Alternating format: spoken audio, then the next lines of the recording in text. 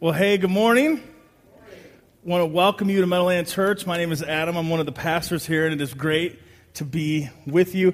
Hey, as we get started this morning, I want to invite you to open up your Bibles. We're going to go through a lot of Scripture this morning. All that Scripture will be provided for you on the screen behind us.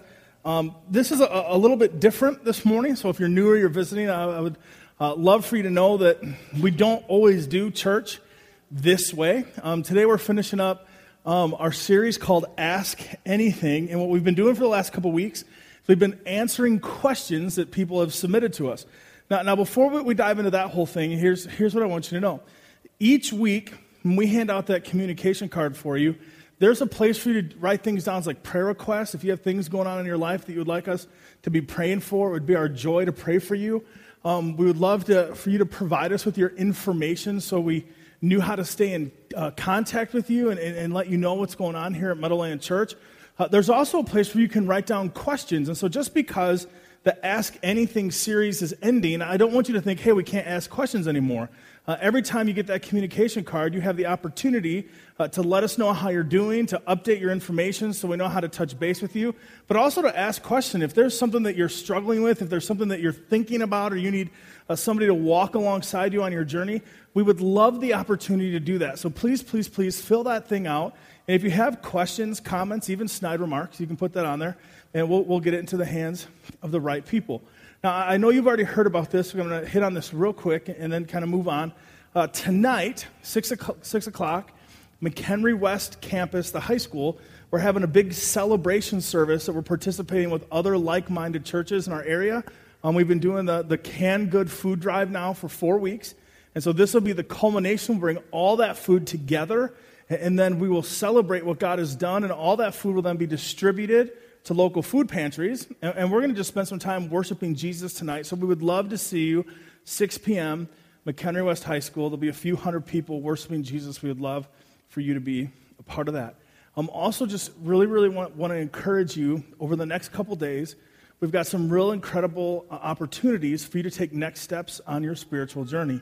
In fact, today, directly after this service, if you're new to Meadowland, if you've been around for a while, or maybe this is your first Sunday here, and you'd like to get to know more about Meadowland Church, what's going on here, what we're all about, and how you could get plugged in, directly after this service is what we call a Welcome to Meadowland. It's a time to get together. There'll be some snacks. There'll be some leaders there.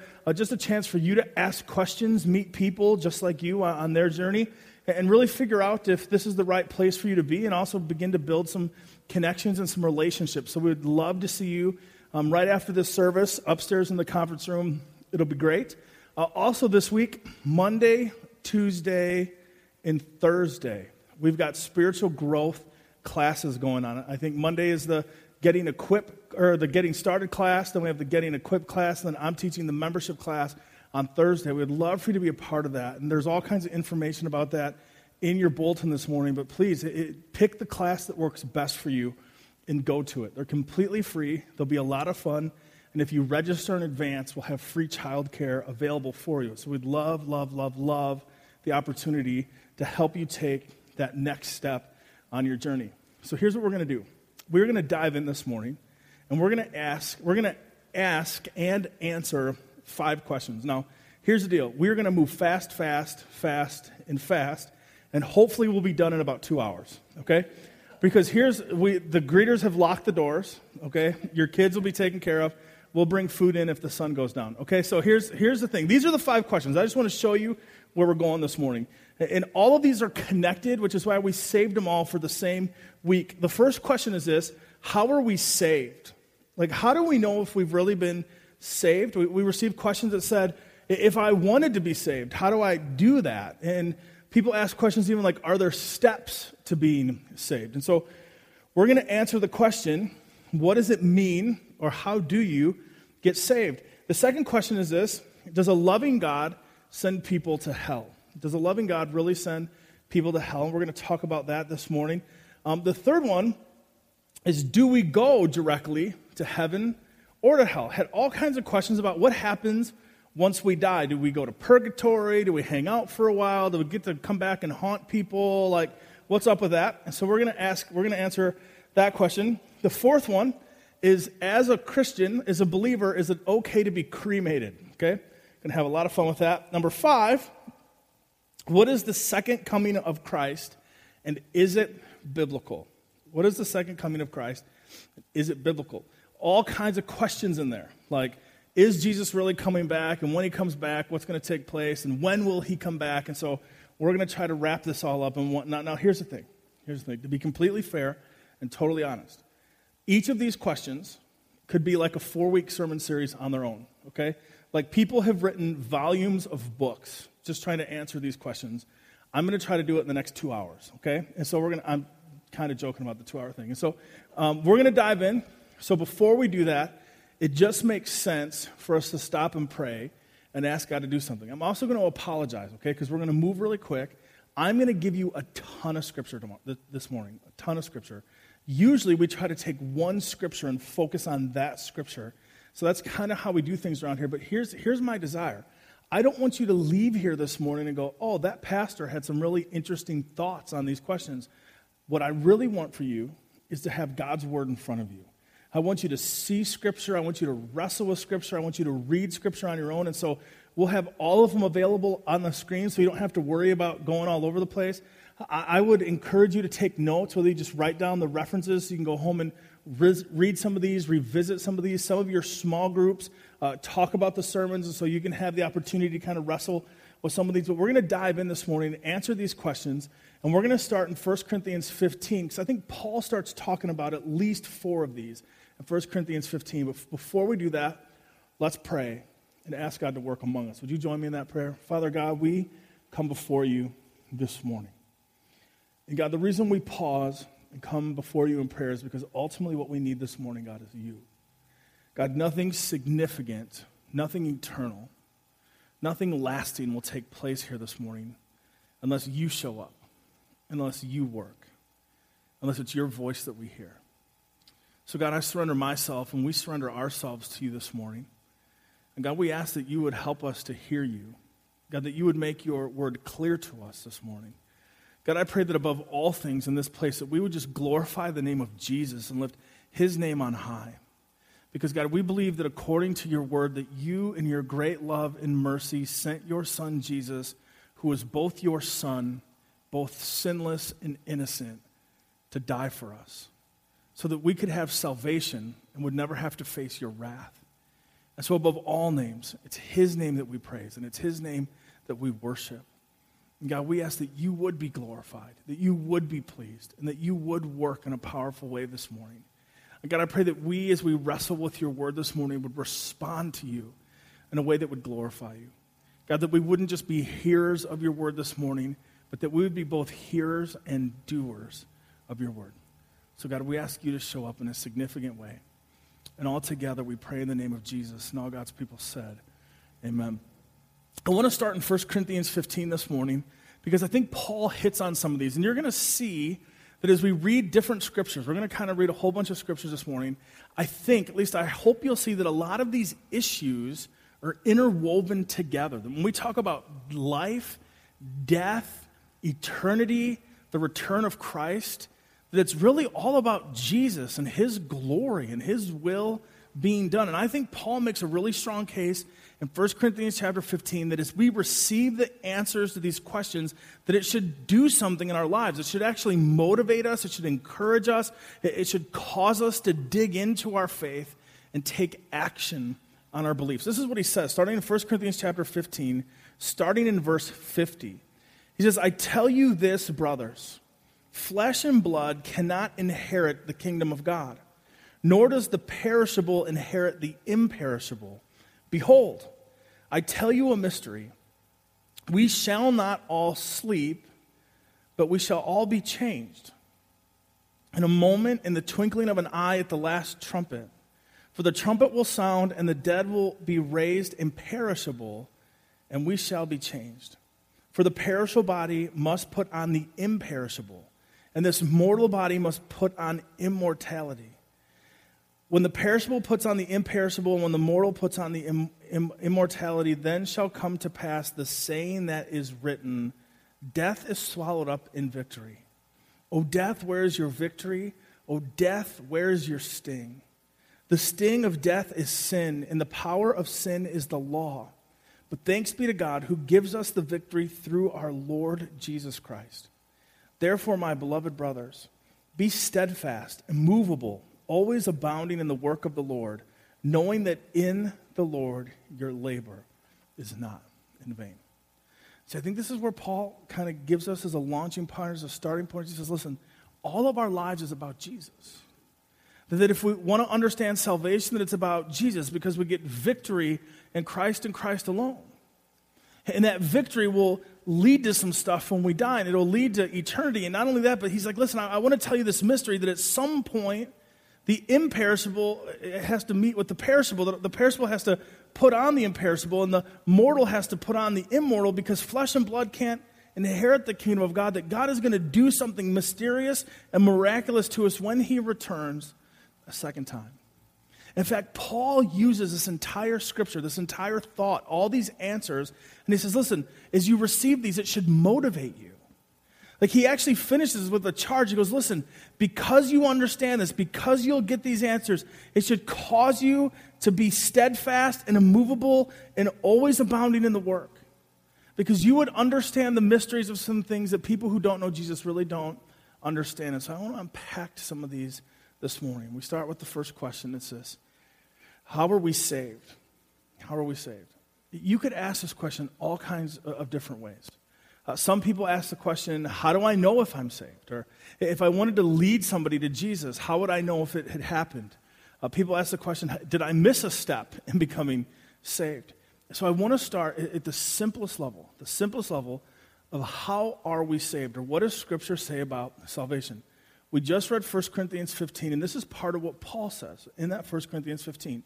He says, the sting of death is sin, and the power of sin is the law. But thanks be to God who gives us the victory through our Lord Jesus Christ. So this is kind of our launching point. This is what Paul says. It's all about Jesus. That if we want victory over sin, if we want victory over death, then that only comes through Jesus. It's through Christ alone. There's no other way.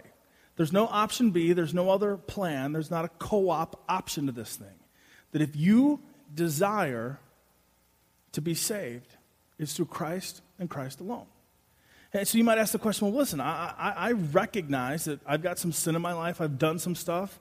And I think I'm desiring Jesus. I have this appetite. I have this desire that I want to repent of sin, that I've recognized some stuff in my life. And I don't want to go that way, but I want Jesus. How would I do that? Well, there's other scriptures. Like Ephesians chapter 2 through 8 through 10 says, by grace you have been saved through faith. And this is not your own doing. It is the gift of God.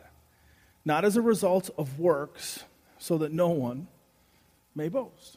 This is Paul again. He goes, listen, if you truly want to be saved, this is what you have to understand. It's by grace. This is a gift from God. That God prepared this for you. He made this available to you. And the way that he made this available to you is that he sent his son, Jesus. And there's no other way.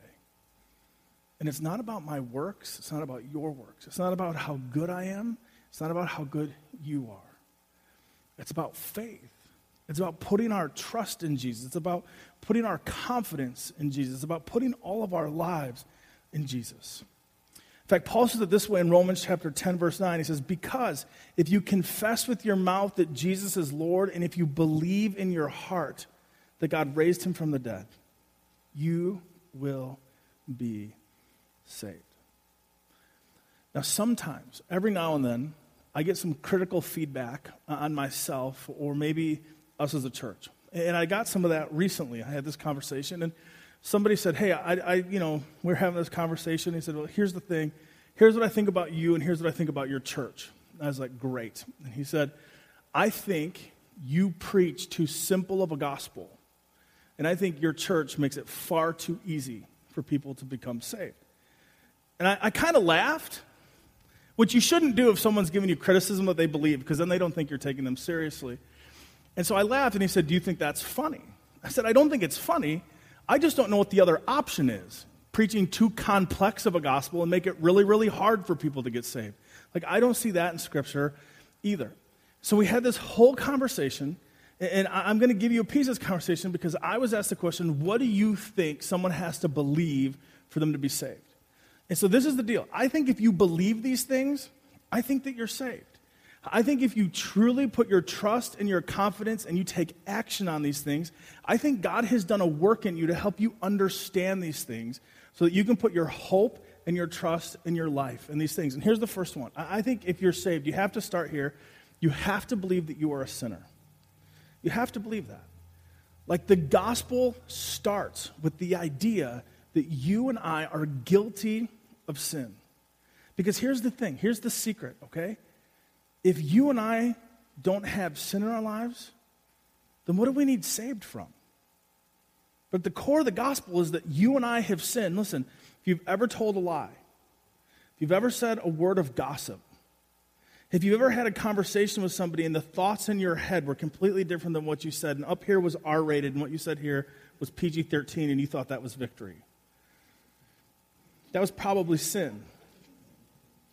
If you've ever had a lustful thought about somebody who's not your spouse, if you've ever taken the Lord's name in vain, if you've ever coveted stuff that wasn't yours, if you've ever chosen your way over God's way, that's sin. See, somewhere in just those few things I threw out, you went, yep. In fact, most of you went, all 10. I mean, we're guilty. And what Scripture says is that because you and I are guilty of sin, that sin separates us from God. And not only does it separate us from God, but it makes us guilty and deserving of the wrath of God. And see, all of a sudden that puts you and that puts me in a position where we have an incredible problem that we have to deal with.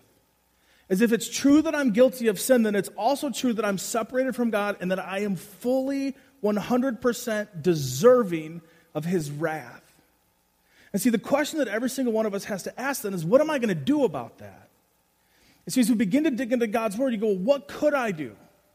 Could I give enough money? Could I be so generous that I could somehow purchase my salvation? No, that won't work. Well, could I be so good? Like, could I help so many old ladies across the road? And could I sell so many Girl Scout cookies? And could I just be the nicest person on the planet?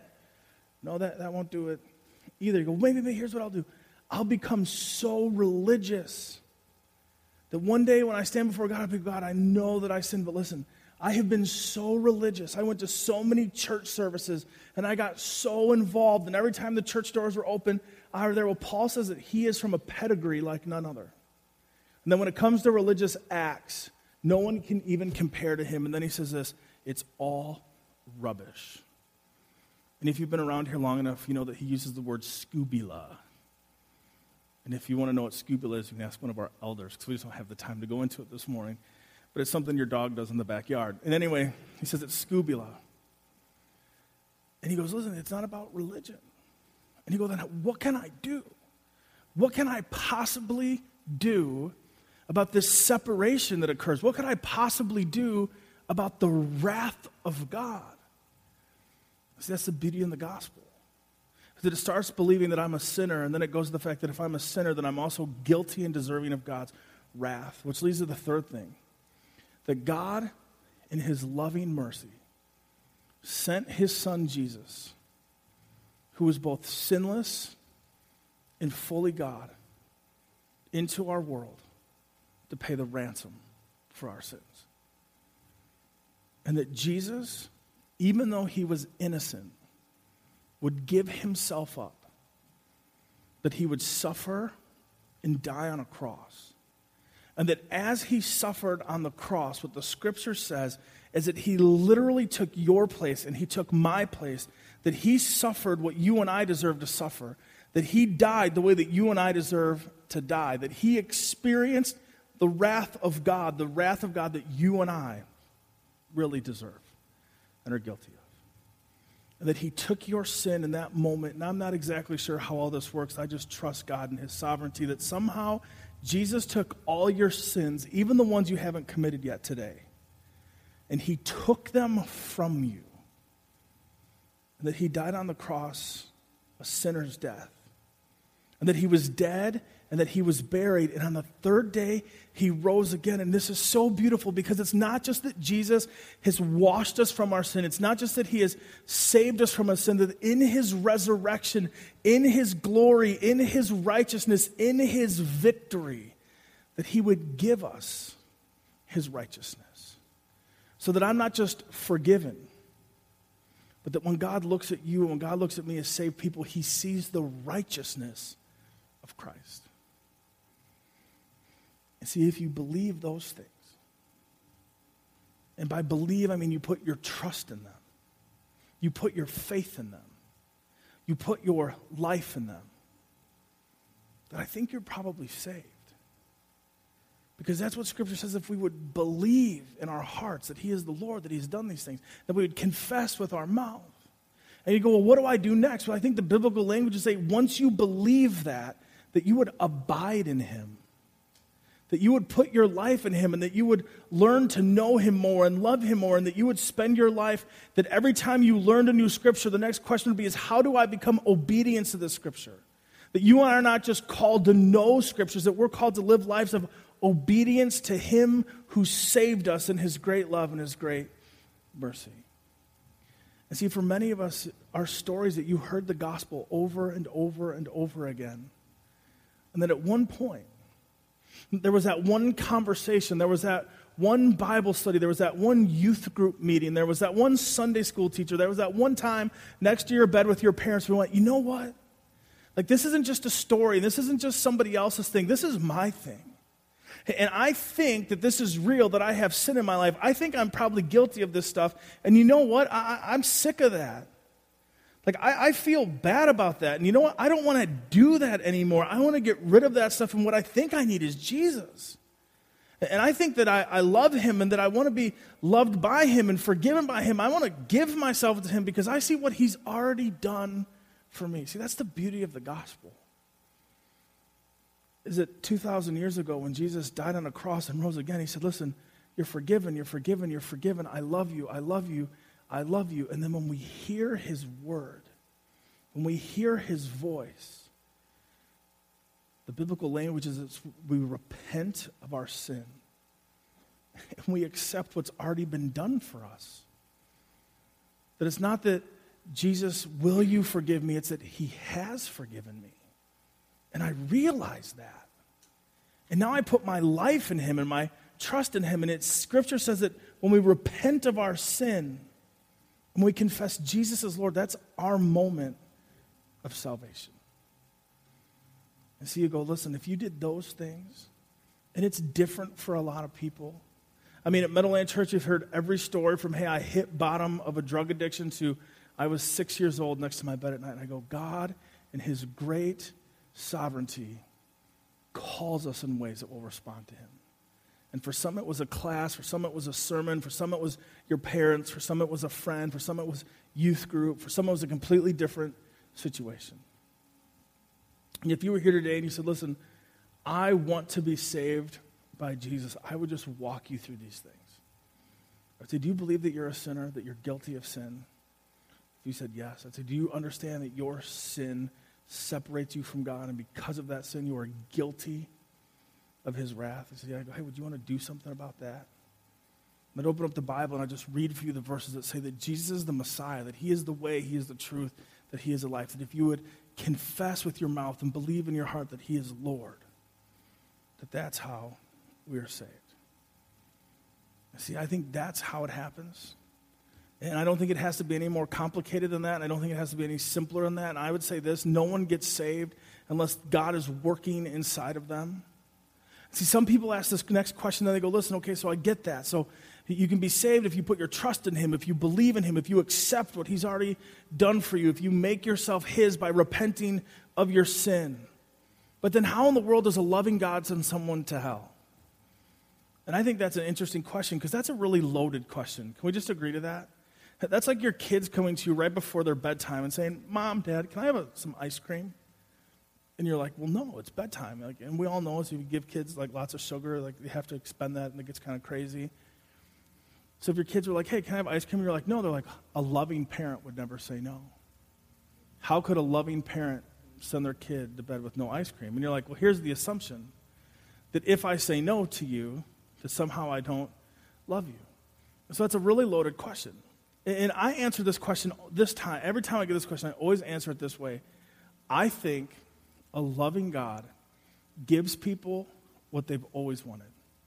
I think a loving God gives people what they've always wanted. See, I think according to Scripture, God pursues us. I mean, Paul says things like, none of us are without excuse. That as you see creation, as you see the sun rise and the sun set, if you see the animals, as you see creation, that creation announces one thing: there is a creator. And that somehow God works in that when we see his creation, we know that there's a creator, therefore no one was without excuse. There's verses like Revelation chapter 3, verse 20, where Jesus says, behold, I stand at the door and I knock. And if you would hear my voice and open the door, I will come into him and eat with him and he with me. See, I think we have a God that pursues us. I think we have a God that relentlessly pursues us, that he comes after us and he gives us opportunities to see him. That he gives us opportunities to recognize him for who he is, that he gives us opportunities to hear the gospel and respond to it. And sometimes some people just say no. They go, listen, I don't want to live that way. I don't really believe I'm a sinner. I'm a good person. I don't think I need that. I think I would rather have a lot of fun living my way than living that way. See, I think there becomes this moment where we get what we've always wanted. See, here's the thing. The statistics haven't changed. The death rate is 100%. Every single one of us will die. And when you and I die, we will go to either heaven or hell. It's not a choose your own adventure. There's only two places, heaven and hell. And the only way to get to heaven is through Jesus. And see, I think that there's that day where you stand before a holy, holy, holy God, and because he loves you, he says, listen, I've come after you, I've given you opportunities, and now I'm just going to give you for eternity what you've always wanted. A life away from me, a life without me, a life of disbelief and disobedience, and that's hell. See, I think a loving God gives people what they've always wanted. And see, I think the reality of heaven and the reality of hell should really, really motivate us as believers. Like, I think as we talk about God's wrath, and as we talk about heaven and hell, it should cause a sense of urgency inside of us. That we come in here on a weekly basis to worship and get fed and be with one another, and hopefully you're a part of a home group, that you get out of a row and you get into a circle to do life with people and pursue Jesus. But all that's for is to build you up and to feed you and to get you excited and to supplement for you to live out your mission, to live for God's glory wherever he strategically placed you. And that means every neighbor, every coworker, every friend, every family member, every person you pass and have a relationship with, there's an opportunity for you to share the gospel with that person. Because those people who God has directly placed in your path will go to either heaven or hell. In fact, there's two truths within Scripture that I think should motivate us to be passionate about presenting the gospel. Because none of us are guaranteed a tomorrow, and there will come a time when salvation is no longer available. Hey, and listen, let me take the pressure off just a little bit. Because I think you should be passionate, and I think you should be having all kinds of conversations, but let me tell you, sometimes the biggest reason we don't have those conversations is because we are fearful that they'll be awkward, that they won't always go our way. And let me tell you, as your pastor, when I have those conversations, they're almost always awkward. I had an email come in this week from somebody who I guess I used to know in high school, and they sent an email, hey, it turns out we both live in Johnsburg, what a small world. Hey, see all your posts about Meadowland Church, thinking about checking out a church, maybe we'll go to Meadowland, it's right in our neighborhood. What do you love about the church? Now here's an opportunity, right? but how much do I say to this person that I kind of remember that we've done a couple, like I think we kind of hung out a couple times because we were friends of friends of friends, and like, by the way, during this period, wasn't really saved. Okay? And so I write the first email, delete it. Write the second email, delete it. Write the third email, pray, delete it. And so I have this dilemma. Do I say, I love the church, and by the way, I'm the pastor there, or do I go, surprise, if they come? Just to confess to you, I chose the surprise route, okay? I'm like, you might hear, hey, I'm the pastor. Like, we're not checking that one out. And so I was like, hey, listen, Meadowland Church is awesome. It's a real place, real people, hurting, broken people, pursuing Jesus and trying to live for his glory. We have an awesome discipleship pastor. Like, listen, if you want to take spiritual steps on your journey, his name is Steve. I love him. I think you'll love him. Here's his email address. I didn't say anything about me. I'm just like, listen, you'll show up and be like, hey, welcome to Meadowland Church. And if you ever see someone just pass out, you'll go, you must have known Adam before he was saved. They're always awkward. They're always awkward. But they're worth it. Because Scripture says not only are you and I not guaranteed a tomorrow, but our friends, our family, our coworkers, our loved ones, none of them are guaranteed a tomorrow either. Paul says this in Psalm chapter 139, 13 through 16. People ask all kinds of questions like this. Do people go to hell if they're killed in a tragic accident? Do people go to heaven or hell if they're in a tragedy or some sort of tragic event? And here's the thing you got to know. Here's the thing. God, in his sovereignty and his great wisdom, is never surprised by a funeral. Okay, God's never received a funeral notice and gone, did you know that was going to happen?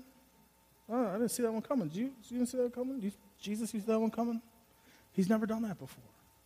Because this is what David says in Psalm chapter 139. For you formed my inward parts. You knitted me together in my mother's womb. I praise you, for I am fearfully and wonderfully made. Wonderful are your works. My soul knows it very well. My frame was not hidden from you when I was being made in secret, intrinsically woven in the depths of the earth. Your eyes saw my unformed substance. In your book were written, every one of them, the days that were formed for me, when as yet there was none of them. David said, listen, I realize there's something significant about what happens in a mother's womb, and he makes it personal. He says, God, I understand that when I was in there, you were forming me. Even though that was a secret place, God, you were there, and you were molding me, and you were shaping me, and even then, I wasn't hidden from you. And he makes this revelation. He says, I realize that you numbered my days. That somehow in your book, you wrote down my name, and you wrote, this is how many days David gets. I'm thinking that same book is your name with how many days you get. And there's your friend's name, your family's name, your coworker's name, your loved one's name, but everybody's days are numbered. And here's the thing, not one of us are guaranteed tomorrow. And see, so many of us are holding out on having that conversation.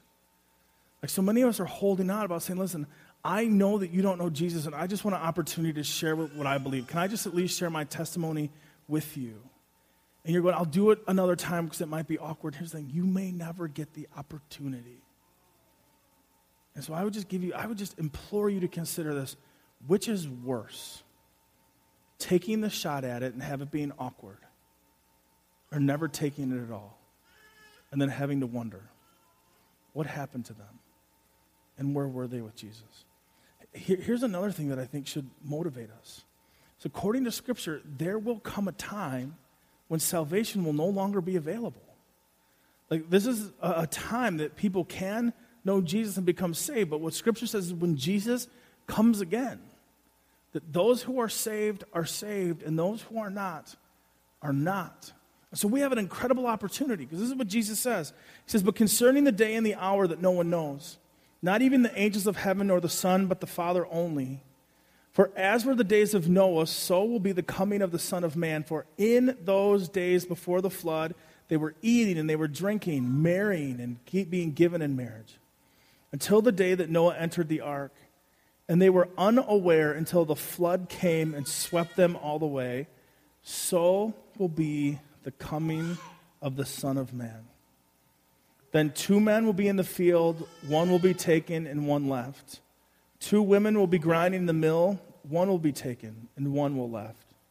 Therefore, stay awake, for you do not know on what day your Lord is coming, but know this, that if the master of the house had known in what part of the night the thief was coming, he would have stayed awake and he would not have let his house be broken into.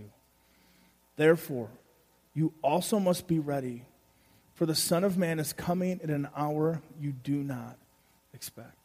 See, so many of us take that verse and we so personalize it.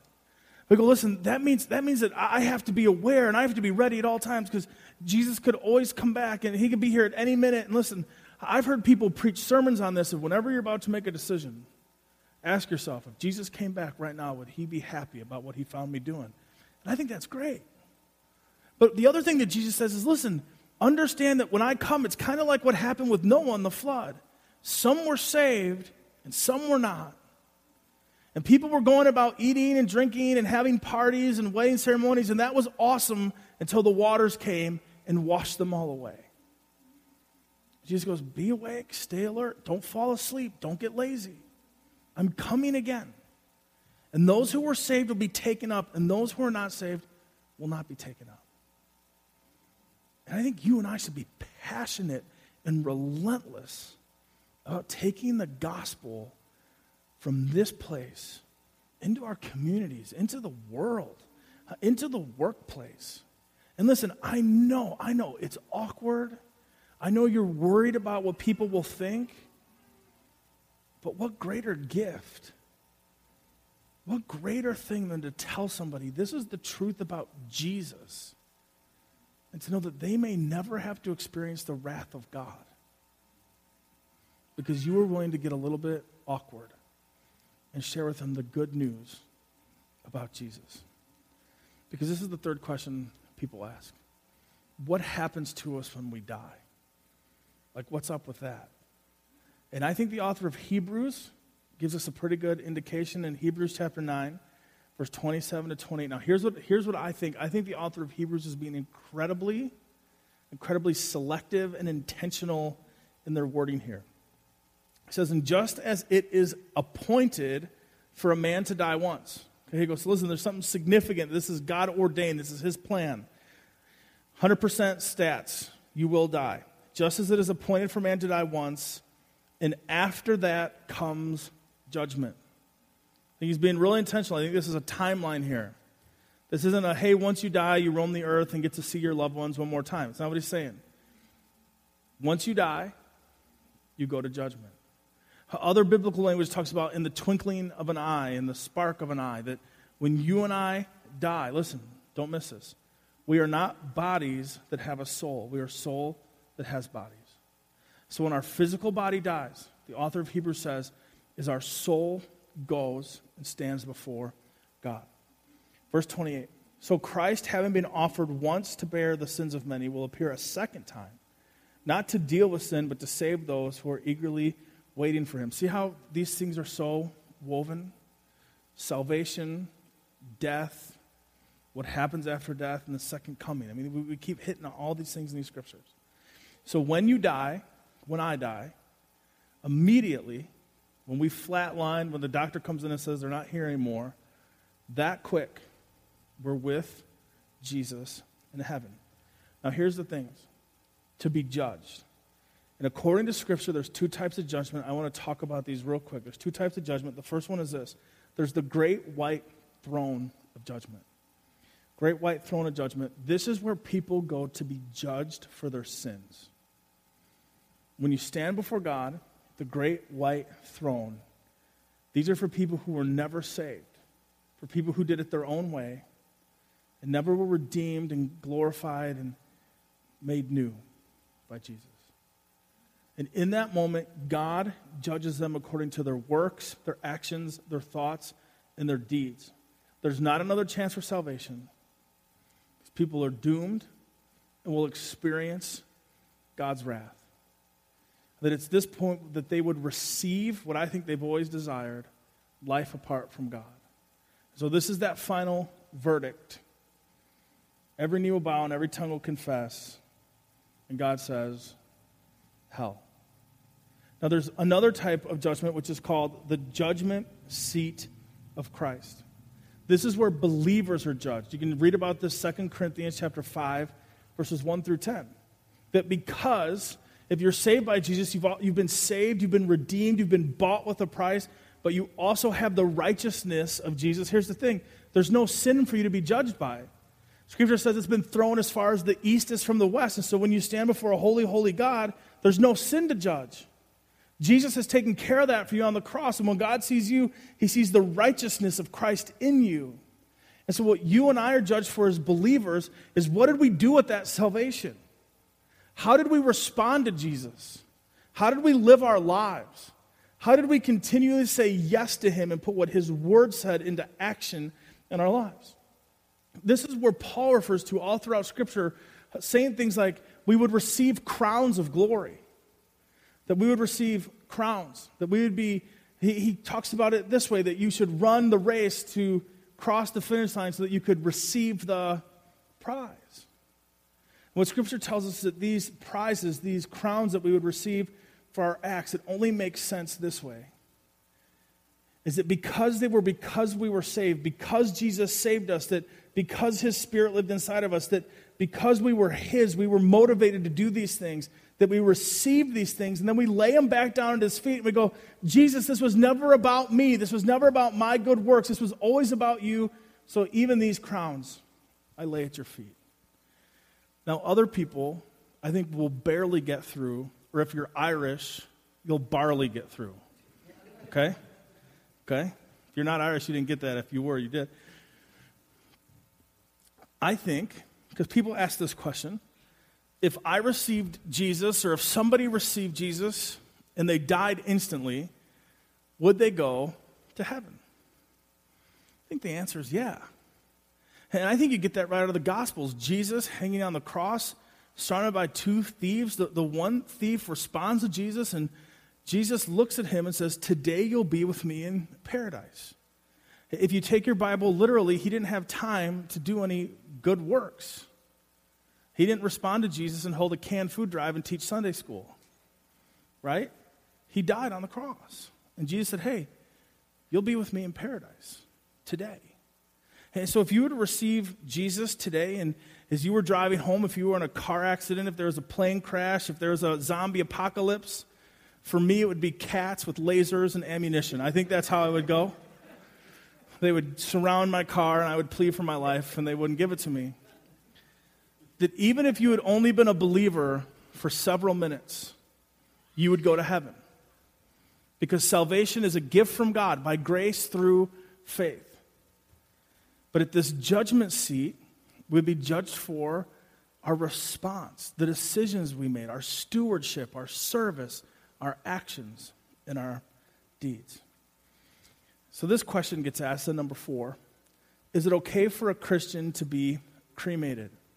Now here's the thing. My thoughts have changed on this over the years. Not biblically, just what I would prefer for myself. Now the short answer is yes. Like it's totally fine for you to be cremated. Okay? The whole option of what happens to our bodies after we die is really awkward for me and uncomfortable. Like cremation, not really a big fan. Like having all kinds of chemicals pumped in my body, getting makeup. Like I lived this long without having to wear makeup, and they're going to put makeup on me. And then, like, I'm going to go on the ground. See, I'm a little claustrophobic. See, I don't even like to think about that, you know?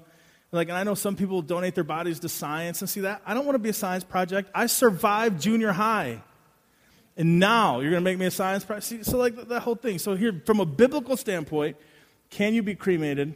The answer is yes. And you go, give me some scripture for that. Genesis chapter 3:19. This is part of the curse that Jesus is saying is because of sin. The scripture is saying because of sin this is going to happen. God says, by the sweat of your face you shall eat bread until you return to the ground. For out of it you were taken, for you are dust, and to dust you shall return. Most cultures throughout time have cremated bodies. Even in other countries today, it is not the practice to preserve bodies, put them in caskets, and bury them. In fact, even in our nation, having walked alongside a few families that have recently had to go through the grieving process of losing a loved one, have said that the burial fees are just astronomically expensive versus cremation. That actually cremation is a much more affordable process for them, and it gives them a few more options like the spreading the ashes or having the urn and that kind of stuff. And so if that's an option you're thinking about, biblically, I don't think there's any reason not to do it. For me, I just kind of feel like, listen, I was saved by Jesus. I'll never have to go to hell. No fiery furnace, but fiery furnace. Like, it's just, I don't know. So this is what I've told my wife.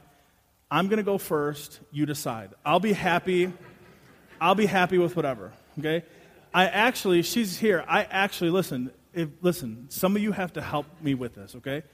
What I really asked for is I wanted some sort of hydraulic lift in my casket, if there is one, so that during the service, at some point, at a heavy moment, like I would kind of bzzz and look out at people just for that moment, and then I just want somebody to come and go, he got the last laugh. That's all I want.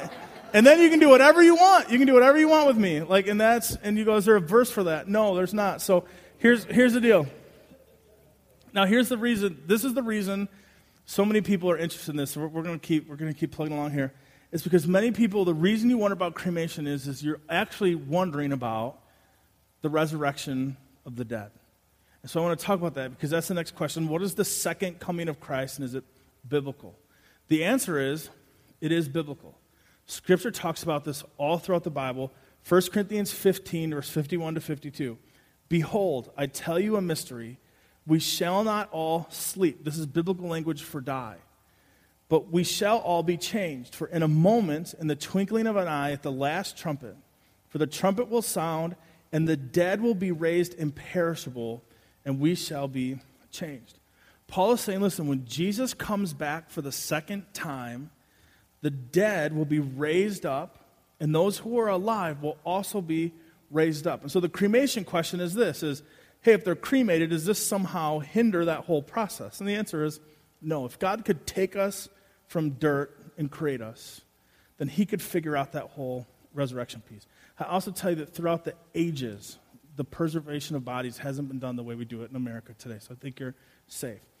I want to give you a whole bunch of language in theological terms this morning about the second coming because I want to equip you and empower you to have these conversations and kind of think about these things for yourself.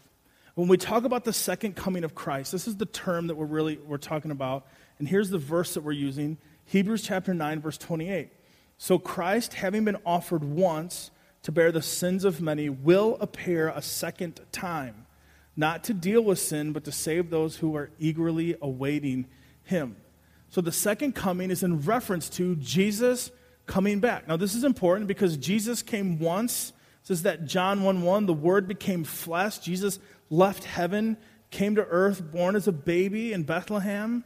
That he came the first time to deal with sin, went to the cross for your sin, my sin, died on the third day, rose again, and then told, after appearing to all kinds of people, the 500, and he said, listen, I'm going to be with my Father in heaven. In fact, he said, it's to your benefit that I go to be with him, and that way he can send the helper, the Holy Spirit.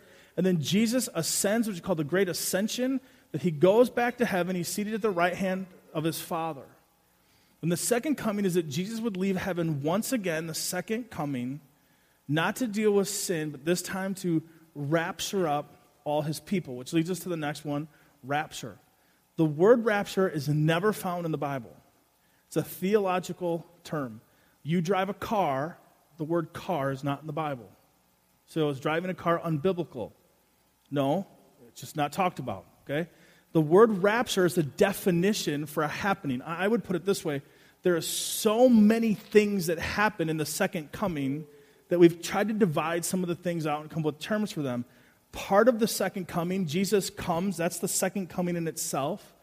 But what also happens is this resurrection of the dead, but also the rapture, the snatching up of believers. And so theologians said, hey, let's define that so people know what we're talking about. They use the word rapture. You see that 1 Thessalonians chapter 4:17.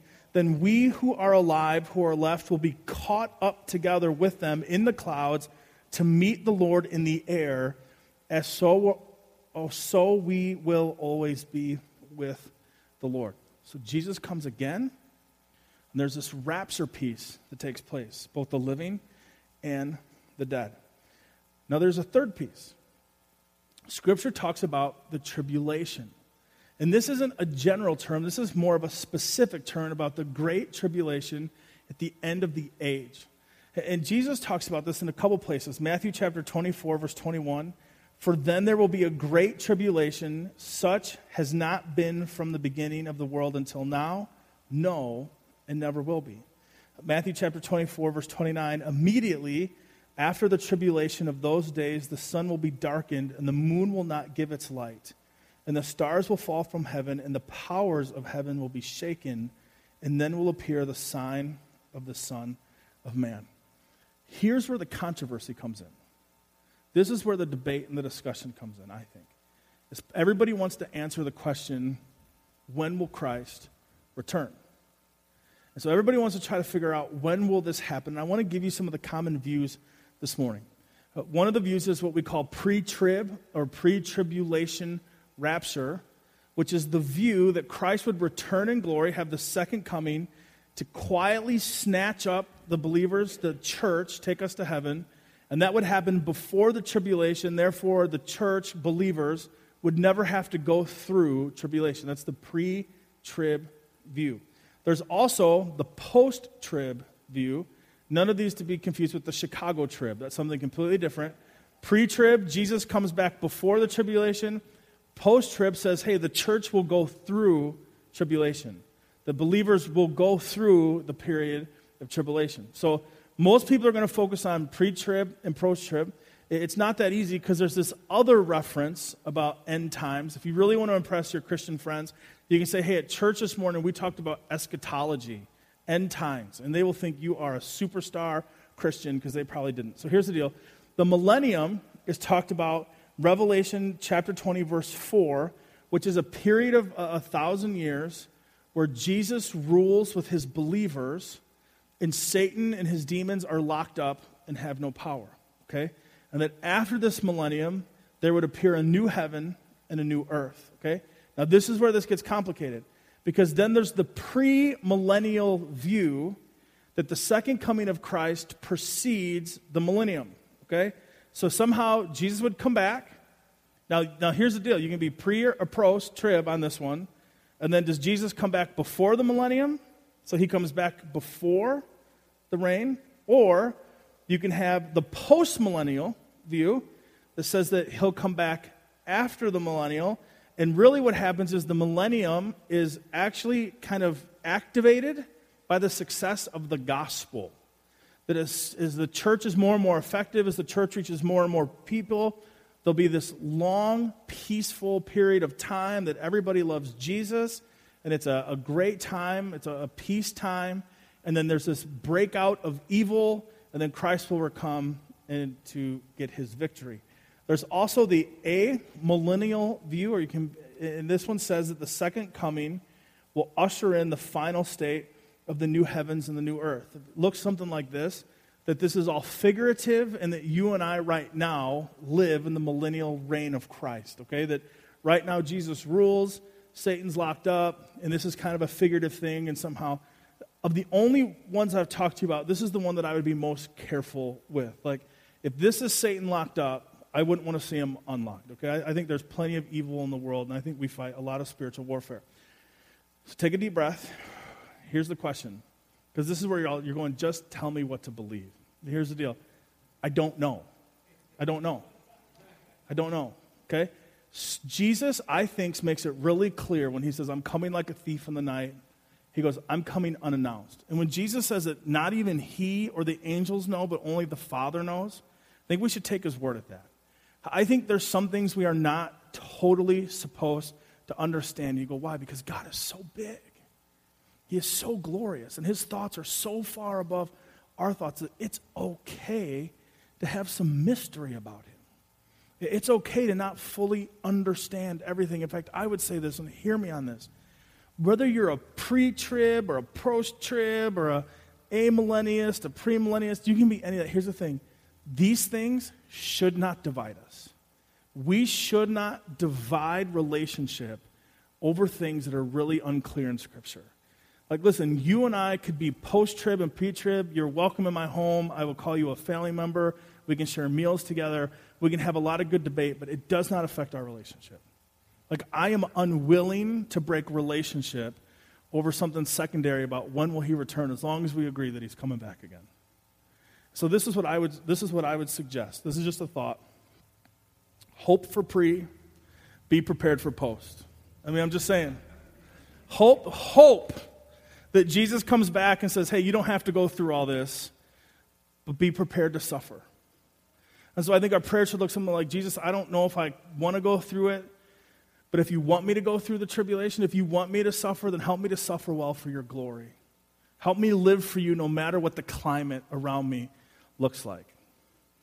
And I think this is where we land with this whole thing. Is that salvation is all about Jesus? Our lives are about the glory of Jesus. When we die, we gain Jesus. In heaven is us with Jesus face to face, basking in his glory. And if you're saved, this should bring you comfort and hope and joy.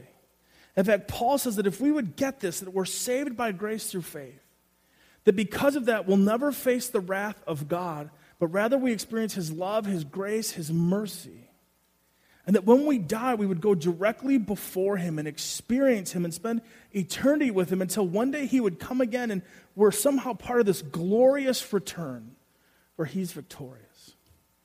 Paul says all of that should therefore, my beloved brothers, cause you to be steadfast, immovable, and always abounding in the work of the Lord, knowing that the labor of the Lord is never in vain.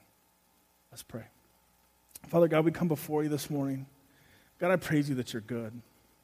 God, this was some heavy lifting this morning. I imagine there's some of us here this morning who our heads hurt. And God, we drank from a fire hydrant of Scripture this morning. And God, I trust that by the power of your Holy Spirit, God, that you would make sense of all of this. God, I pray for those that might be in the room who had some of those questions. God, I pray that as their question was talked about this morning, God, that you brought to light your word and your truth. God, I pray that you would help us to respond to you. God, I pray that you would help us to trust in you. God, I pray that you would help us to continually put our trust and our faith and our confidence in you. We might continually take steps of obedience in following you. And God, I also wonder if there may be some here this morning who maybe they heard the gospel this morning in such a way that it made sense. Maybe there's some of us here this morning that deep within us is this desire to turn away from sin, to repent of that sin, and to confess Jesus is Lord, and to receive salvation that comes from Christ and Christ alone. So I believe the scriptures when they say that if we confess with our mouth and we believe in our heart that Jesus Christ is Lord, that we will be saved.